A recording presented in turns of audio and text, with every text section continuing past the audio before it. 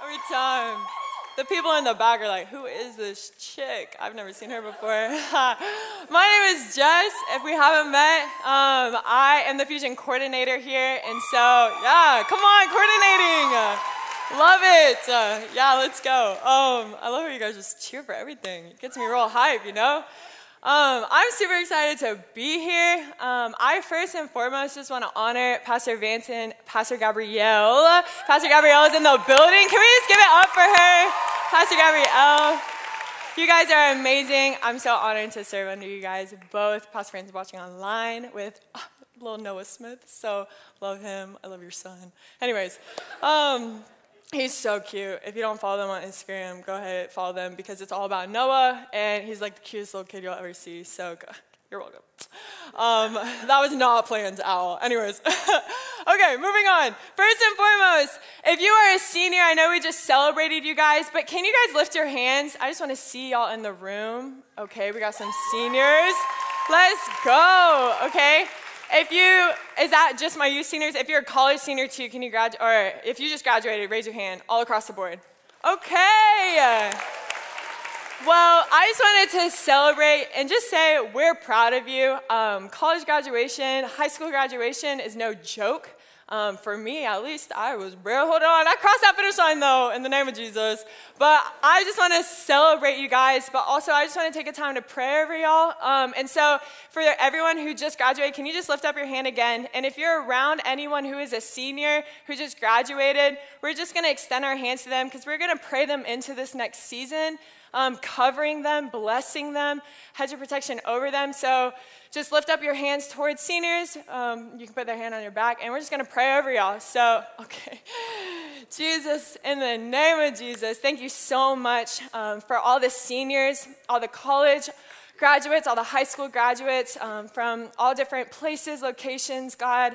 I thank you that your hand is over them, Father, that you are taking them from where they were and you're putting them on a path of blessings, God. I pray favor over them, favor over their name, favor over their face, God, that as they walk into rooms, that people will draw near to them, God. I pray for blessings. I pray a hedge of protection over them, God, that as they step into this new season, Father, that they may know you, that you are before them.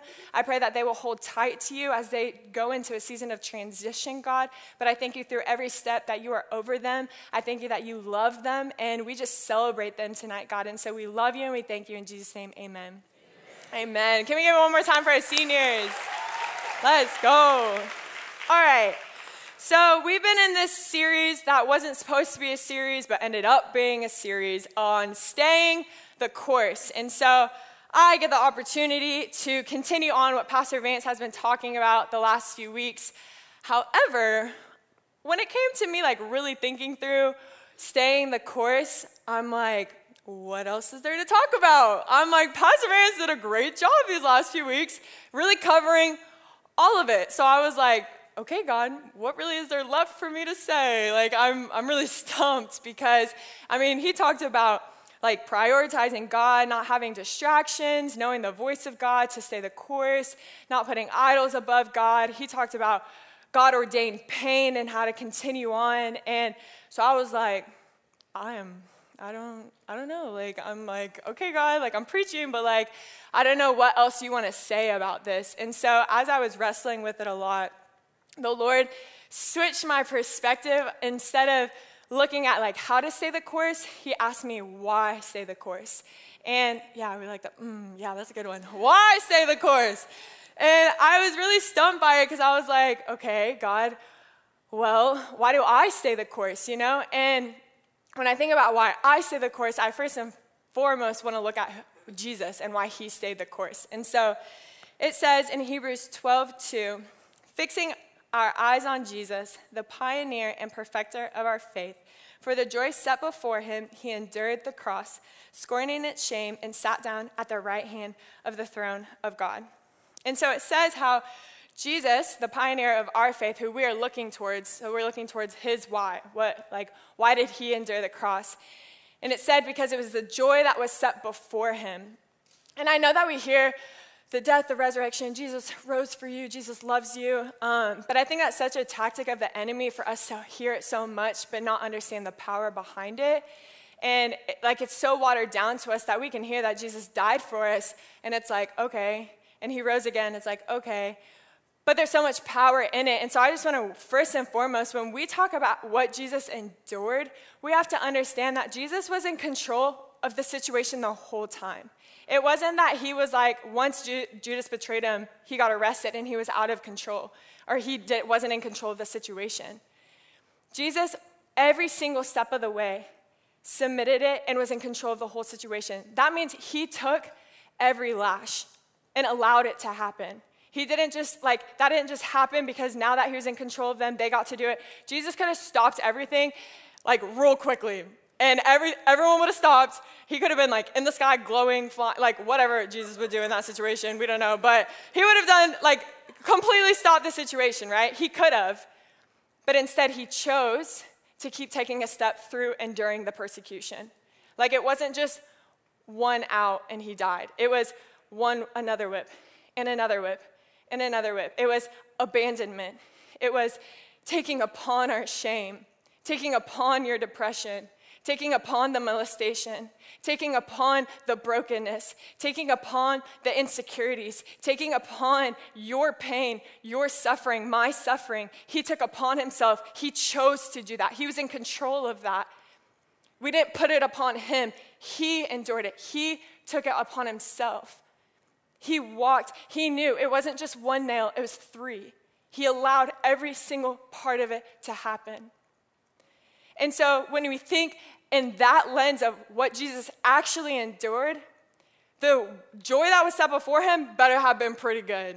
Because I don't know about y'all, but it's even hard for me to get through a workout and what the joy is before of yay, okay, I worked out, cool.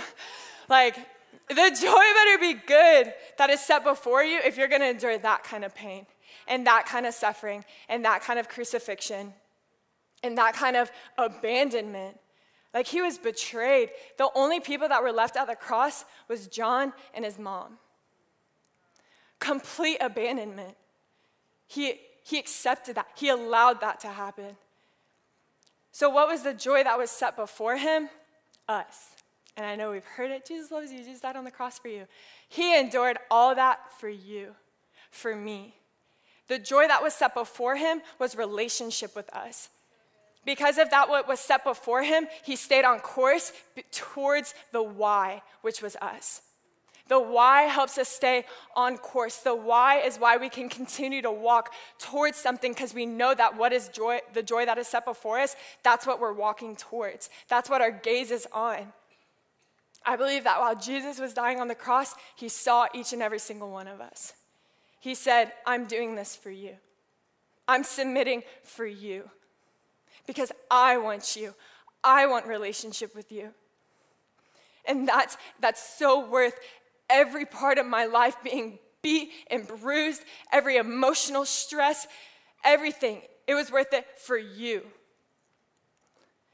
How often do you let that actually sink into your life? Do you know that? Do you know what Jesus endured for you?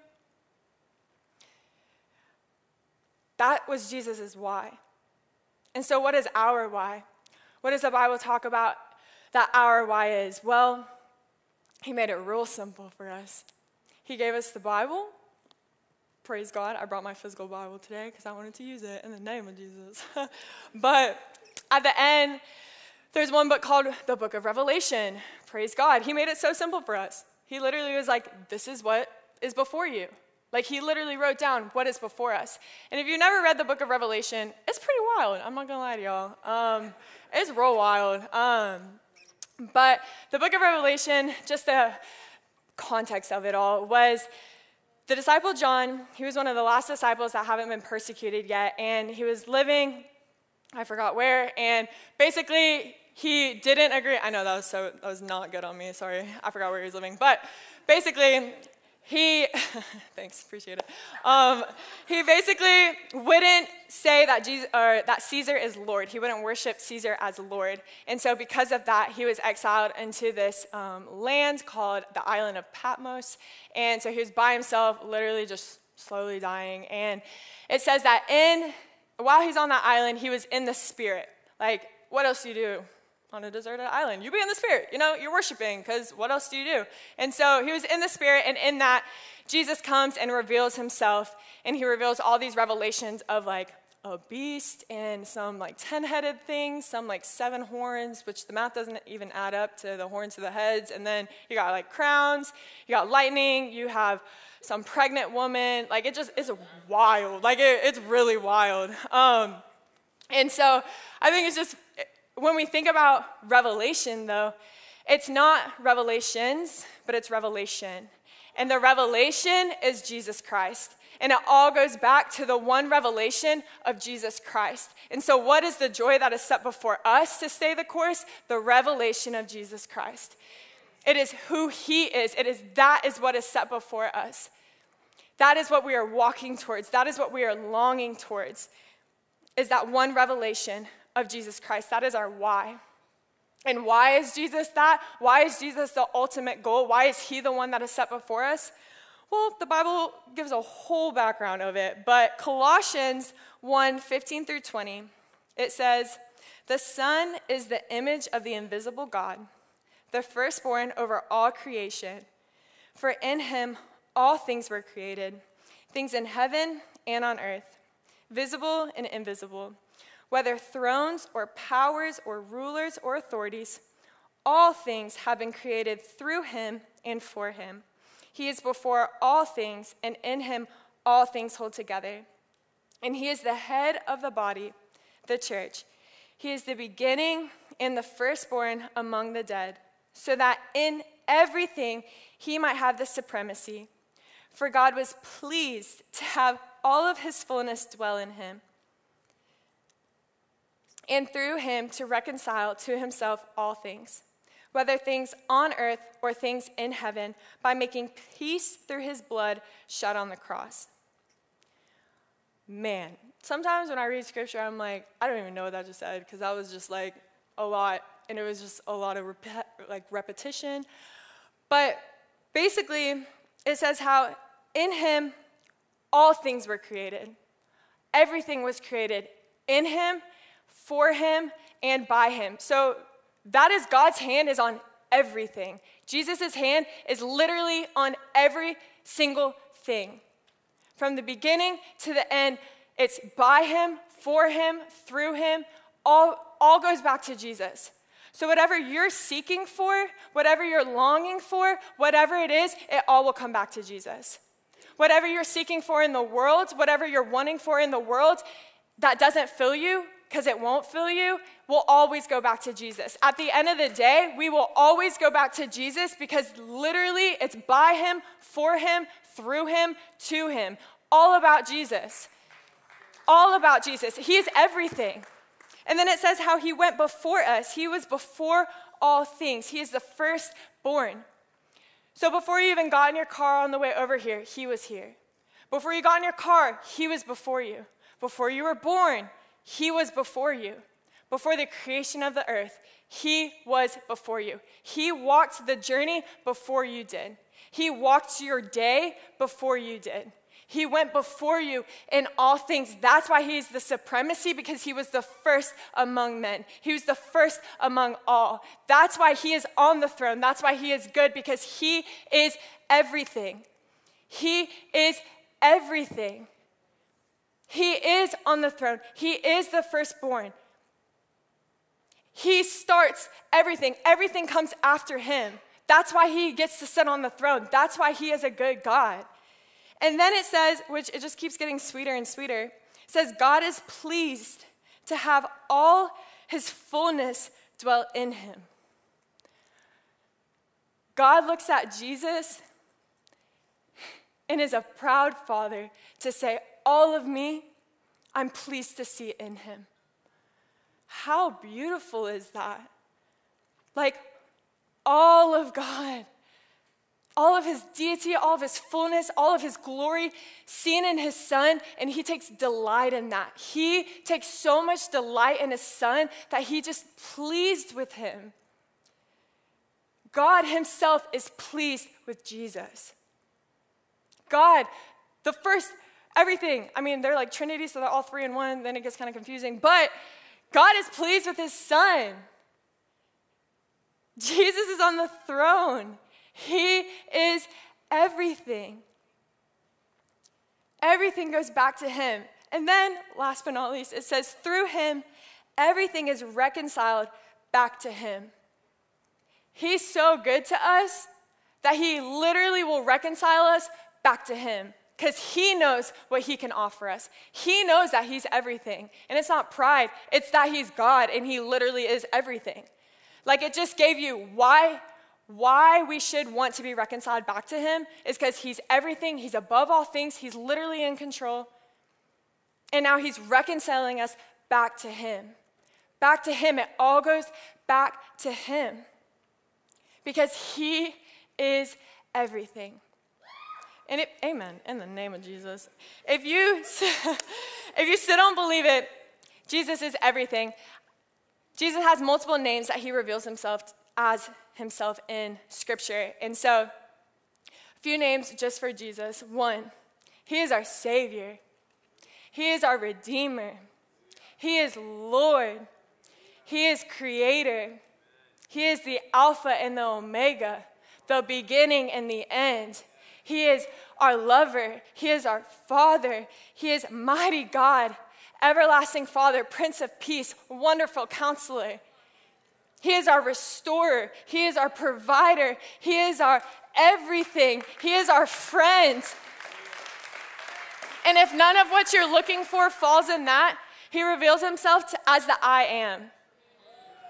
And you're like, that, I am. He reveals himself as the I am. And you know how powerful that is?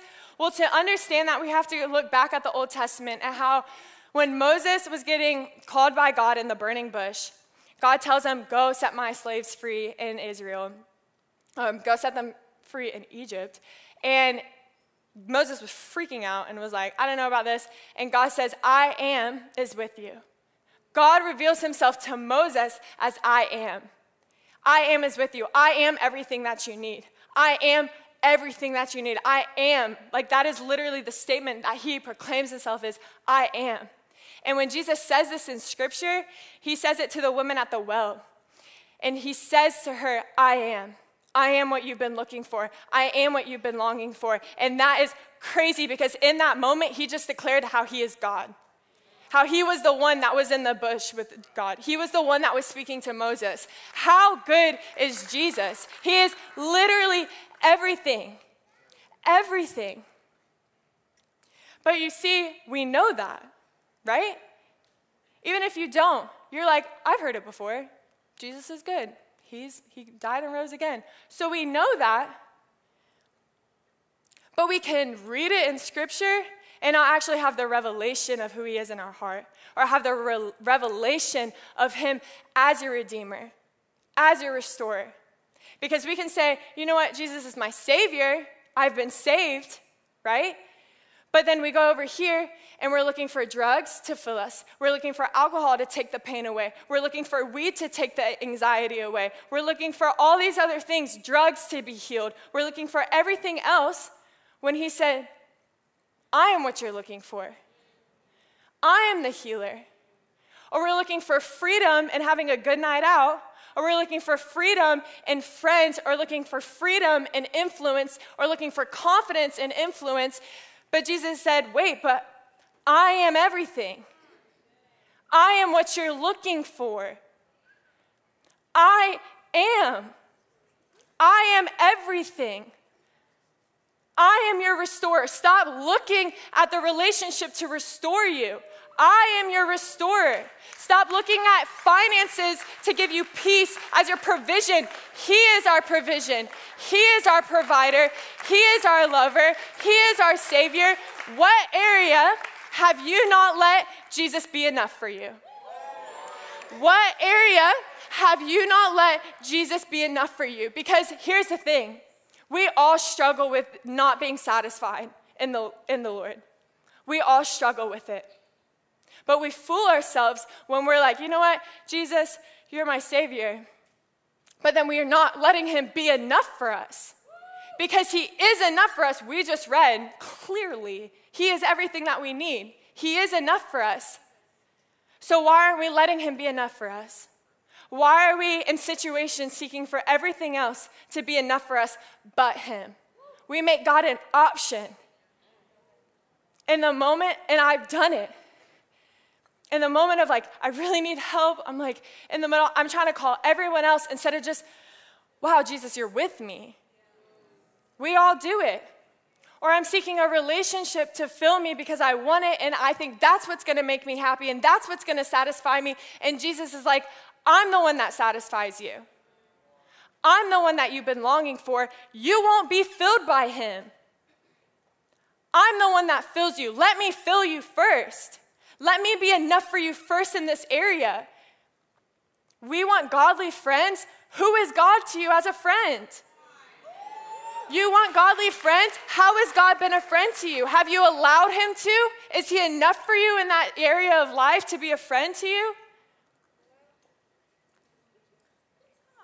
God, in the name of Jesus, it's hot up here.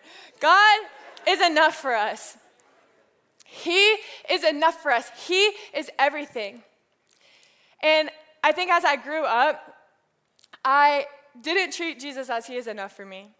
I wanted him to be, but I knew that he wasn't enough for me when, you guys are gonna laugh, but when, so people, when world situations happen and everyone's like, oh my gosh, it's the end times, Jesus is returning. And it's like anything that bad that happens, that's our automatic, the end times. And I'm not trying to have that conversation, but I'm just saying that anytime that happened, I would literally, I'm not even kidding you, be like, please God, don't come back yet. I'm not married, I don't have kids, I haven't written my book yet, I want a career, just don't come back yet. And when I tell you I'm so serious, I'm so serious. I did not want Jesus to come back. I haven't done what I want to do here on earth. And thank you, someone agrees. And so it was so wrong of me to think that way because I'm again, everything that I thought that I wanted, I didn't let Jesus touch. And literally saying, I'm God, I want to get married before you return. Okay, let's scripture. He is the groom coming back for his bride. So at the end of the day, if I don't get married here on earth, I'm going to be married in the name of Jesus, But all the women are yeah, praise God. But let's be honest. But I'm serious, it's a desire. And I know you guys have desires too. But if you can't truly say, Jesus, I don't want you to come back, then he's not enough for us. Because it's the longing that we have for Jesus to return that is what is keeping us in step, keeping us on course. It's the revelation of Jesus that is set before us for us to stay the course. And why is that so beautiful? Because he is everything. He is everything. And the Bible talks about how a lot of different circumstances and situations on how, when Jesus returned. And there's a story that I love, but it's also I don't know, is the story of the 10 virgins. And how, if you haven't heard that story, basically the summary of it is there's 10 virgins that have oil and lamps, right? And they're waiting outside the doors for the wedding feast. And they want to be a part of the wedding feast. And then basically what happened is they fell asleep and the wedding bells rang and the bride and groom came and they woke up. And then basically 5 of the virgins didn't have enough oil in their lamp. And 5 of them brought extra. And so the 5 that had to go get more oil missed the wedding doors, missed being able to be a part of the wedding ceremony. And this is used in context for a parable saying, be ready when Jesus returns. You never know when the day or time will be, so always be prepared. However, and I'm not saying that's not wrong, God has shown me a different view on it in that the 5 virgins that had enough oil, I believe that they brought that oil is because they knew that everything of part of life would be found in this moment of him returning. Every part of their longing, I just believe that they so longed to be in that door and be in that room that they brought everything to the table. They didn't hold anything back. They didn't have an exit to go back to. They didn't not bring extra oil. The other people didn't bring extra oil because they had the potential that maybe they won't come and I can go back to it. What area of your life is Jesus not enough for you? What area did you leave behind that you haven't let Jesus touch that you're going to miss out? And I'm not saying you're going to miss out on Jesus returning. I'm just saying you're missing out on Jesus being everything for you. And Jesus fulfilling you and satisfying you and walking with you. And so what got me to the place of being like, Jesus come back right now and I would be jumping for joy. What got me to that place is because of the one revelation of Jesus, because of the joy that was set before him, and that we have relationship with him. I get glimpses of the revelation of Jesus daily. Growing up, my dad would always pray for us at night, and he always would say, always a part of his prayer would be, God, I pray for encounters. I pray for revelations. And he knew that is because that is what brings life to you. That is what brings the honest and the longing and the adoring of Jesus. It's being able to look at his face and everything that you're longing for is before you. It's sitting in your room and him revealing himself to you. And you're looking at him and you're weeping because he's so beautiful and he's everything that you've been longing for, and he reveals himself to you as only that he can. And it makes you weep, and then you think and you're like, this isn't even it. There's so much more. There's so much more. Like, I long for Jesus to return. I long to see him for all that he is. Like that, when you look at his face, when you look at him, you don't even realize that you've been staying the course.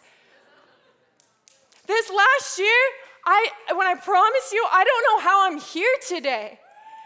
But it's because I just kept looking at him and falling in love with him, and he kept revealing himself to me. And so I just kept walking towards him, and I said, God, I don't know how, but I'm just going to keep looking at you, and I don't know what I'm going to do, but I'm just going to keep looking at you because you're beautiful and you're everything, and nothing satisfies but you.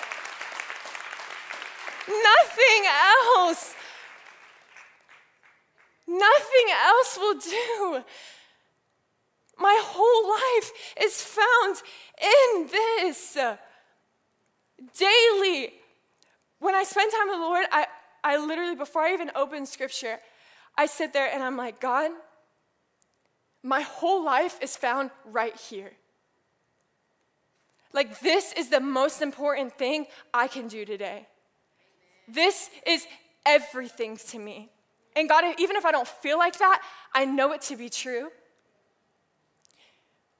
And so before I even go out into the day, I know that I'm already with him. I just had the revelation of Jesus Christ as everything that I need. So nothing is distracting me in my day because I'm longing for him. I'm too busy looking at his face to care about what other people are thinking. And trust me, I'm not perfect at that.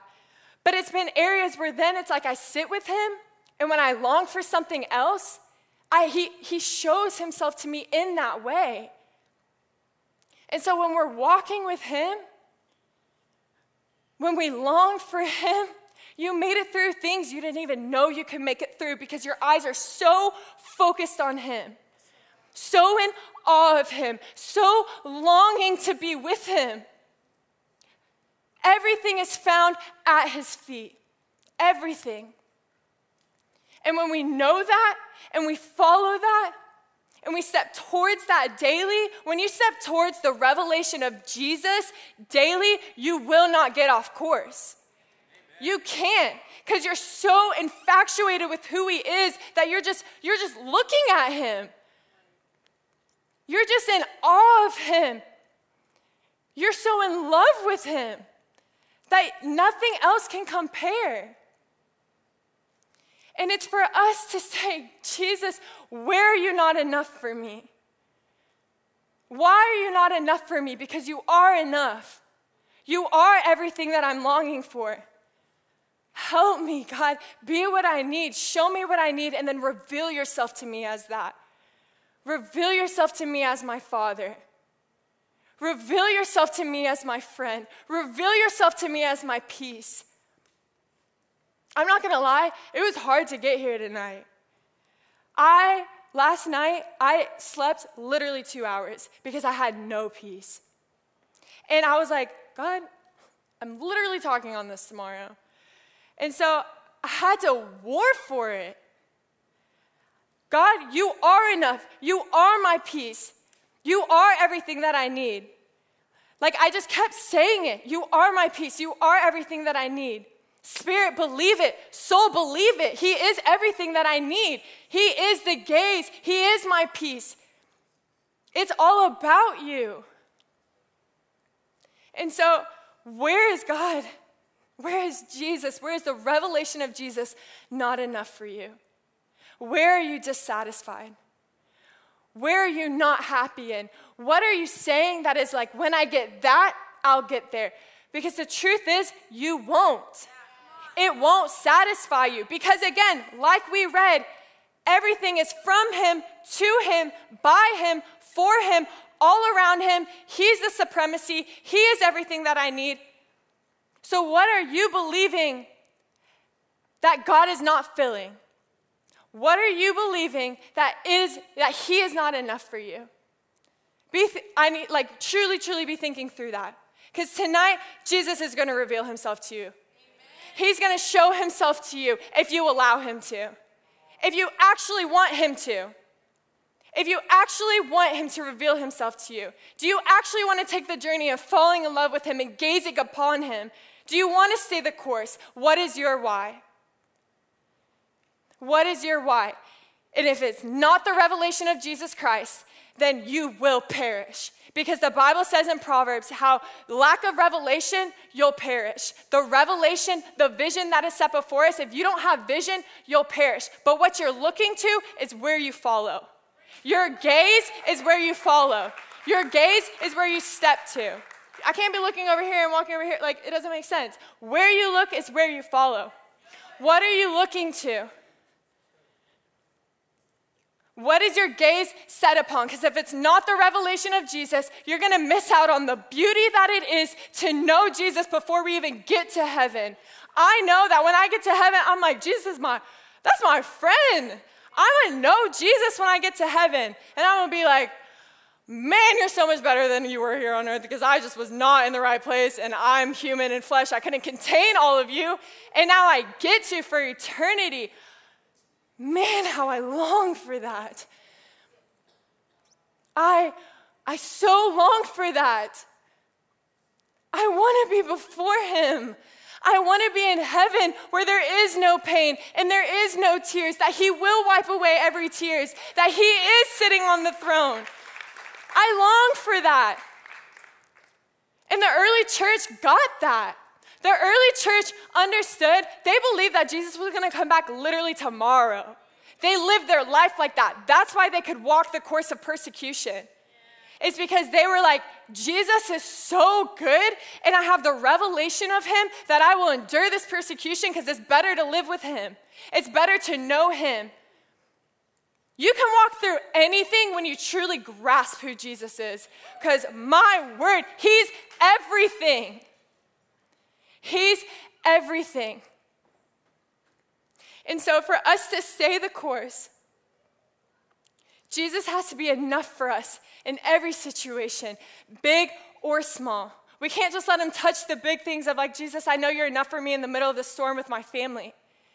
It's the little things of being anxious for the day. Let Jesus be your peace. It's the little things of, I don't know how I'm going to provide for gas today. Trust God that he will provide for you. Trust that he is everything. Trust that he is going to reveal himself to you in the way that you need him to. And so how do we get to this place? How do we stay the course? How do we get to the place where him as our why is enough for us? that his why, because we were enough for him, and I don't know how. Like, the fact that Jesus endured the worst death that anyone could have ever gone through for us. Like, I know myself. I know y'all know yourself too. Ain't no reason for Jesus to do that. I'm prideful, I'm selfish, I've messed up, I've said something's wrong, I've failed people, I'm inconsistent with things, I've led people on, all out of just flesh. It wasn't on purpose, because my heart is to be like Jesus, but I failed. And Jesus said, I'm gonna die for you. I'm gonna endure the worst situation for you. Is Jesus as your why enough for you to endure? Is Jesus as your why enough for you? Because if it's not, we got to get to that place where he is. Because it's not him. He is everything. It's for us to get there. And so how do we get there? 3 points that I have for you guys. First is value the prayer of Jesus. My second point is value the people of Jesus. And my third point is value the person of Jesus. So first and foremost, value the prayer of Jesus. I didn't put this scripture up there, but John 17 talks about Jesus' prayer. And he basically has like 3 separate prayers. The first one is just prayer for him, like between him and the Father. The second one was a prayer for his disciples. And the third one was his prayer for us. Like, I don't know if y'all knew that. Like, Jesus literally, when he walked here on earth, prayed for us. Like, he prayed for you. And so in John 17, his prayer, verse 20, it says, my prayer is not just for them alone, which he was talking about the disciples. I pray also for those who will believe in me through their message, that all of them may be one, just as you are in me and I am in you. May they also be in us, so that the world may believe that you have sent me, that they may be one as we are one. Jesus' prayer is unity. Jesus' prayer is oneness.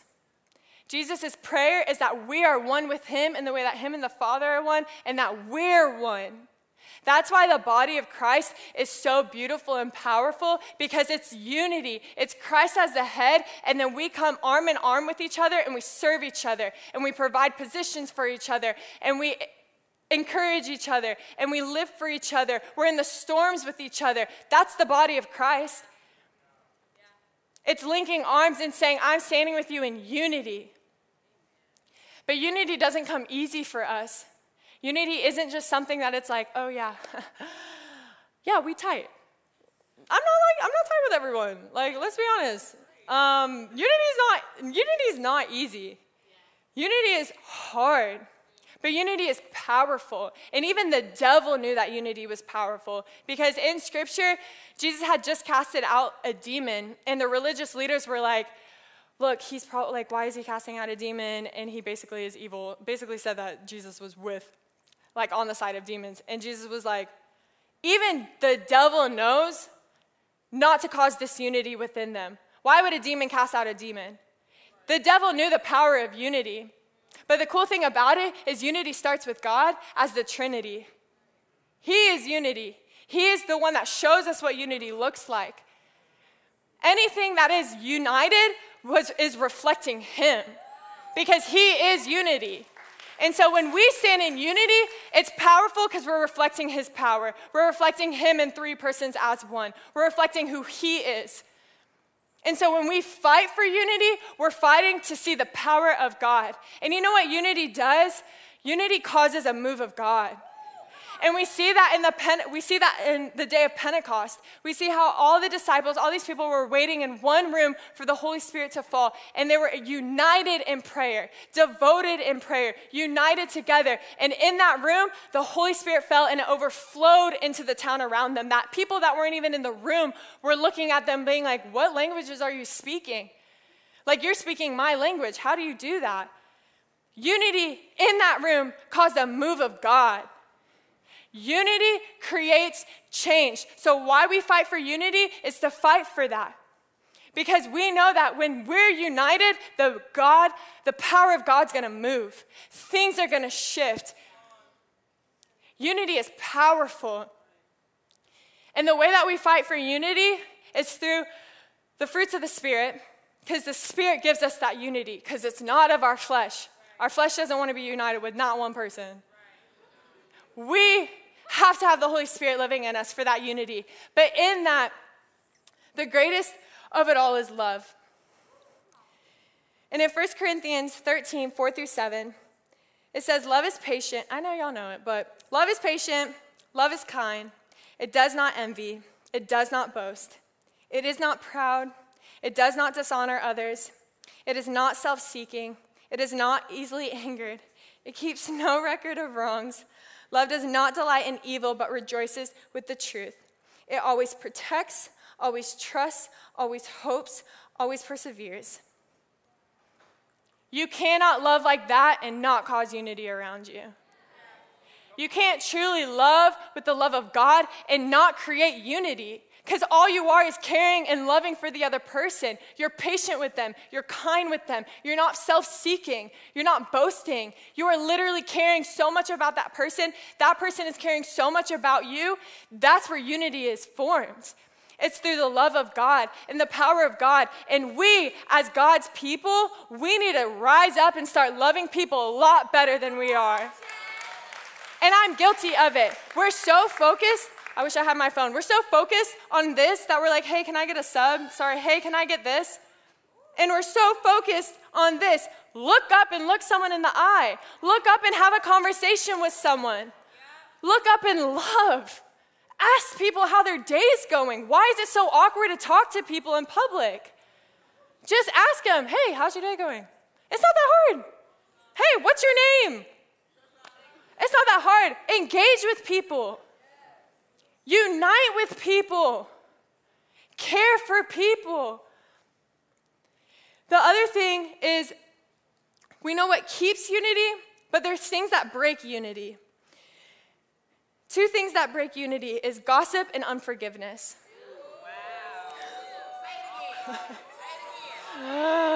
Wow, y'all resonated with that one. Two things.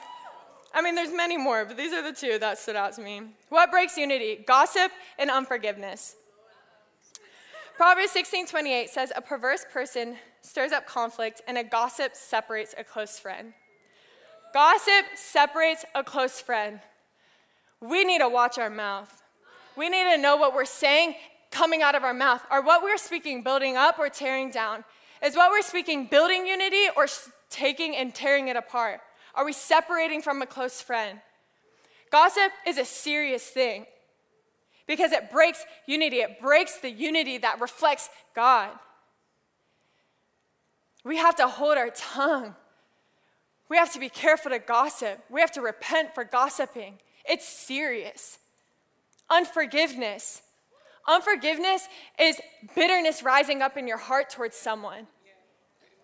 It does as much harm to them in your relationship as it does to you. Unforgiveness breaks unity.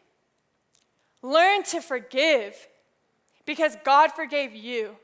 And if you don't know how to forgive, you need to let Jesus reveal himself to you as a forgiver. If you don't know how to forgive, let Jesus reveal himself to the way that he has forgiven you. And you'll know and you will be able to forgive people. Understand that whatever that person did to you, you forgive because you know it came from brokenness. People aren't just out here to hurt you for no reason. It's because of a broken place in their heart, and that's more sad than it is for them to just kind of make you mad.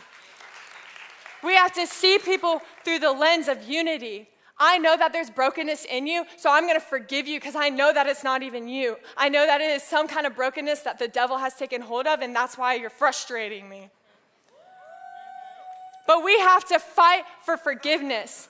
Fight to forgive people. It's hard. Trust me, I know. I've had close people say some of the harshest things to me. Close people tear me down. but I've forgiven because I want to be pure before the Lord. I long to see the Lord. I long to look at him and be close to him. Unforgiveness can't allow that.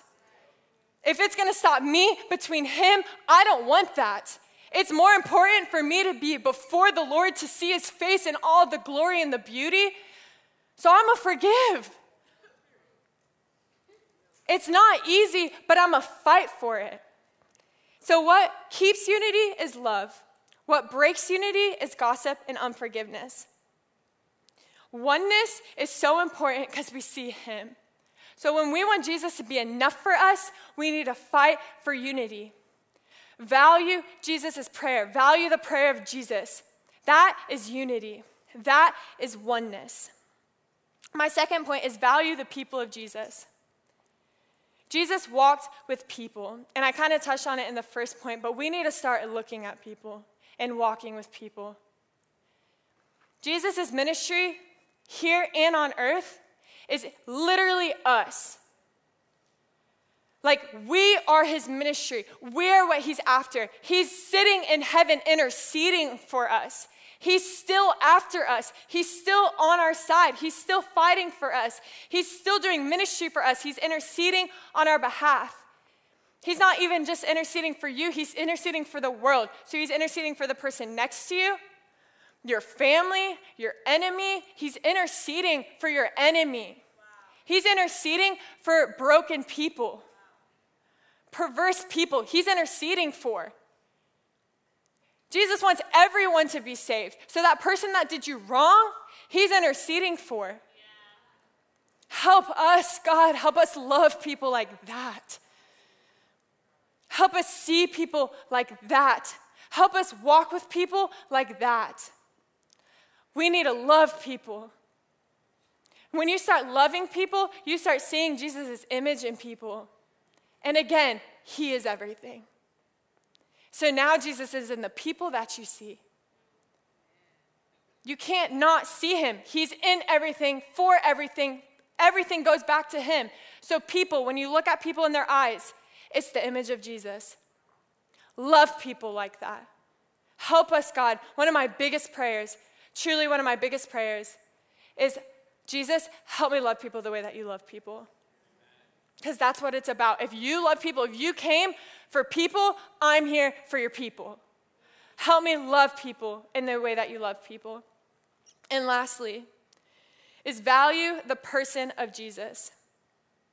This is through intimacy and intimacy alone. Value the person of Jesus. The truth is that Jesus already knows you. In Hebrews 4:13, it says, nothing in all of creation is hidden from God's sight. Everything is uncovered and laid bare before the eyes of him to whom we must give an account. Everything is uncovered and laid bare before him. We are before him, everything uncovered. He knows us. He knows every part of us. Everything that you're hiding from him, he knows. Every shame, every darkness, every insecurity, he knows. We're laid bare before him. He knows us. So we're to be intimate with him. And I think it's so cool that Carl already read this verse, but in Psalms 46:10, it says, be still and know that I am God. I will exalt among the nations. I will be exalted among the nations. I will be exalted here on earth. Be still.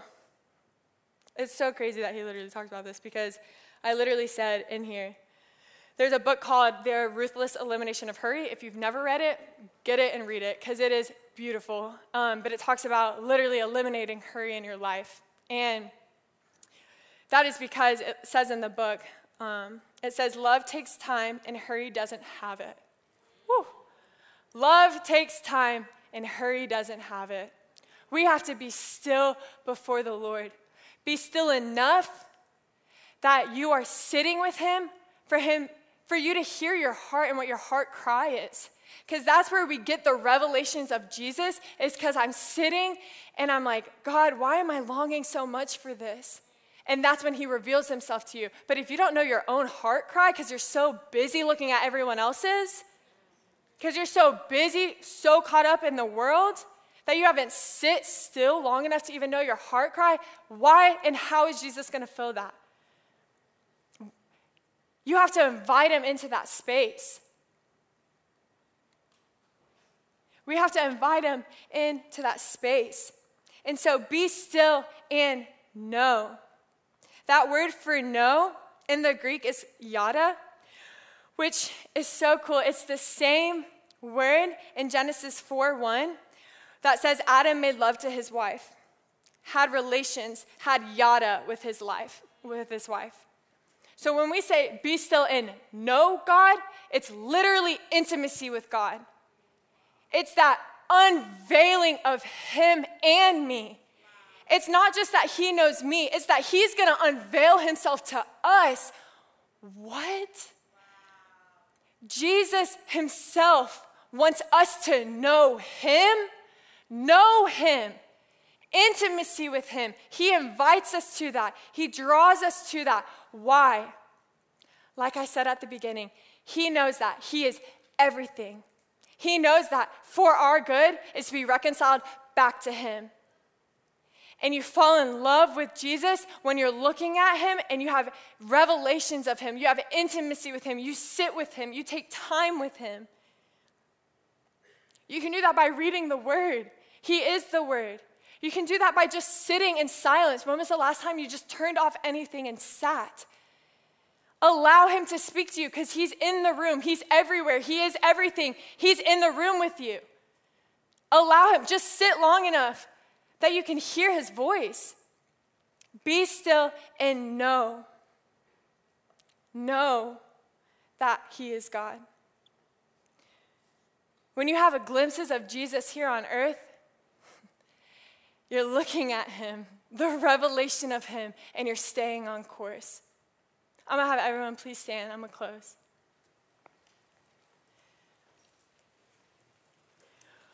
When we see that Jesus is everything for us, that he is enough for us, that everything is found in him, that there's nothing apart from him, that we want everything part of you. Jesus, I can't take my eyes off you, so I'm just going to keep looking and I'm going to keep trusting. And before I know it, you've brought me somewhere else. You've walked me through the storm because I couldn't take my gaze off of you. When Peter walked on water, why he started drowning, he took his gaze off of God. And Jesus makes it so simple for us because he is everything in one.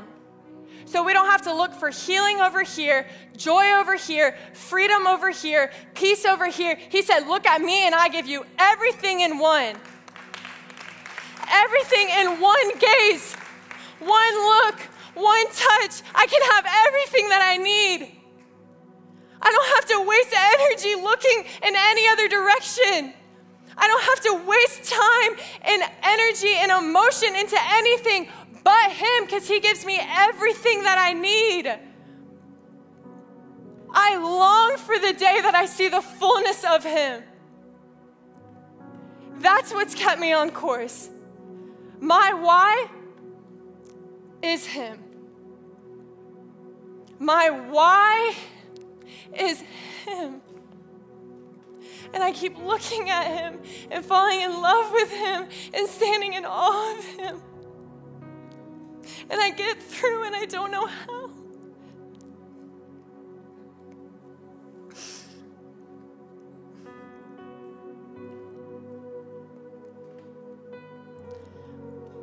I'm so in love with him that that everything is going to be okay. Everything's going to be okay. Because it's him and I trust him in the amount of frustrations and the things that I don't understand. I know I said it last time that I lost my father, and the hardest thing was that I don't understand it all. I don't understand it all. It's so frustrating. It's so frustrating that Jesus says, pray with faith and your prayer will be answered. I prayed with faith and my dad is in heaven. Doesn't make sense, God. Frustration doesn't make sense. But you know what Jesus did when I took that frustration to him? Let me heal you. Trust me, I see more than you do. And you know why I still can? It's because the revelations that I've had outweigh the frustrations by 1,000,000.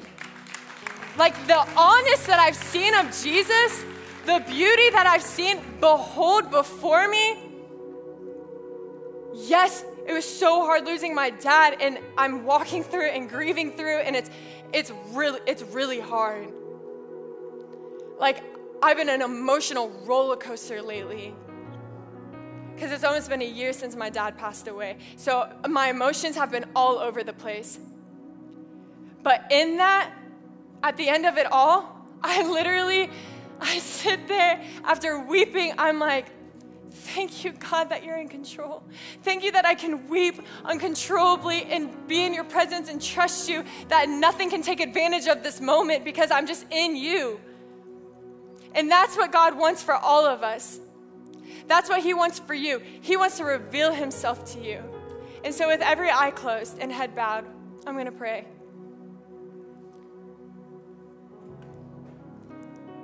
I first and foremost want to pray for those that don't have a relationship with Jesus, has never had the revelation of who Jesus is. Because to stay on course, you need the revelation of Jesus. It's too hard without seeing him, seeing his beauty, seeing his love. And so if you're like, tonight, Jess, I want the God that you've been talking about. I want the encounter that he is everything. I'm sick and tired of looking for anything else. I want the simple, that everything is found in one gaze. I want that. And if that is you, I encourage you to lift up your hand as a response. It's not for us. It's for you to respond to the call that I am saying, I am going to start a relationship with God. I'm declaring Jesus Christ as my Lord and Savior. Amen. For those that lifted their hands, we're going to pray so you can repeat after me and all the believers can join in. Dear God, I thank you for the truth that you are everything that I need because you are faithful. You were faithful to die for me and to rise again. And I believe in that. I declare Jesus Christ as my Lord and Savior. I repent for my sins. I'm sorry, God. But I want relationship with you. In Jesus' name, amen. And also, I just want to pray for the people in the room that the whole night, it's been a stirring of the question of, what is Jesus not enough for me? And I want you to think of that, and I want you to place it at the feet of Jesus and say, Jesus, will you reveal yourself to me in that? So Father God, right now, Jesus, will you do deep heart work? Will you reveal yourself to us? Reveal yourself to me, God. For what I need, what I'm longing for, be enough for me, God. Heal my heart, move in my life, and God, will you just fan a flame to intimacy with you? Will you draw me to the secret place? Give me a hunger for that, God. Give me a thirst for your presence that I may find myself over and over and over again bowing at the revelation of the honest of who you are, God. And let me stay in that place where you are enough for me, God. Holy Spirit, awaken us when we haven't let God be enough for us. Draw us back when he hasn't been. Keep us in the hidden place if he hasn't been, God, because everything is found in that place. We thank you for that in Jesus' name. Amen. We're going to go into a time of worship, and we're going to make a response to that. We're going to respond and worship Jesus, for he is everything. For he is sitting on the throne. He is in control. He is all powerful. He is all glory. He is everything that we need. So we're going to worship and respond to him and say, you truly are everything that I need. And I'm going to pour out my worship unto you because that's what you deserve. So let's worship.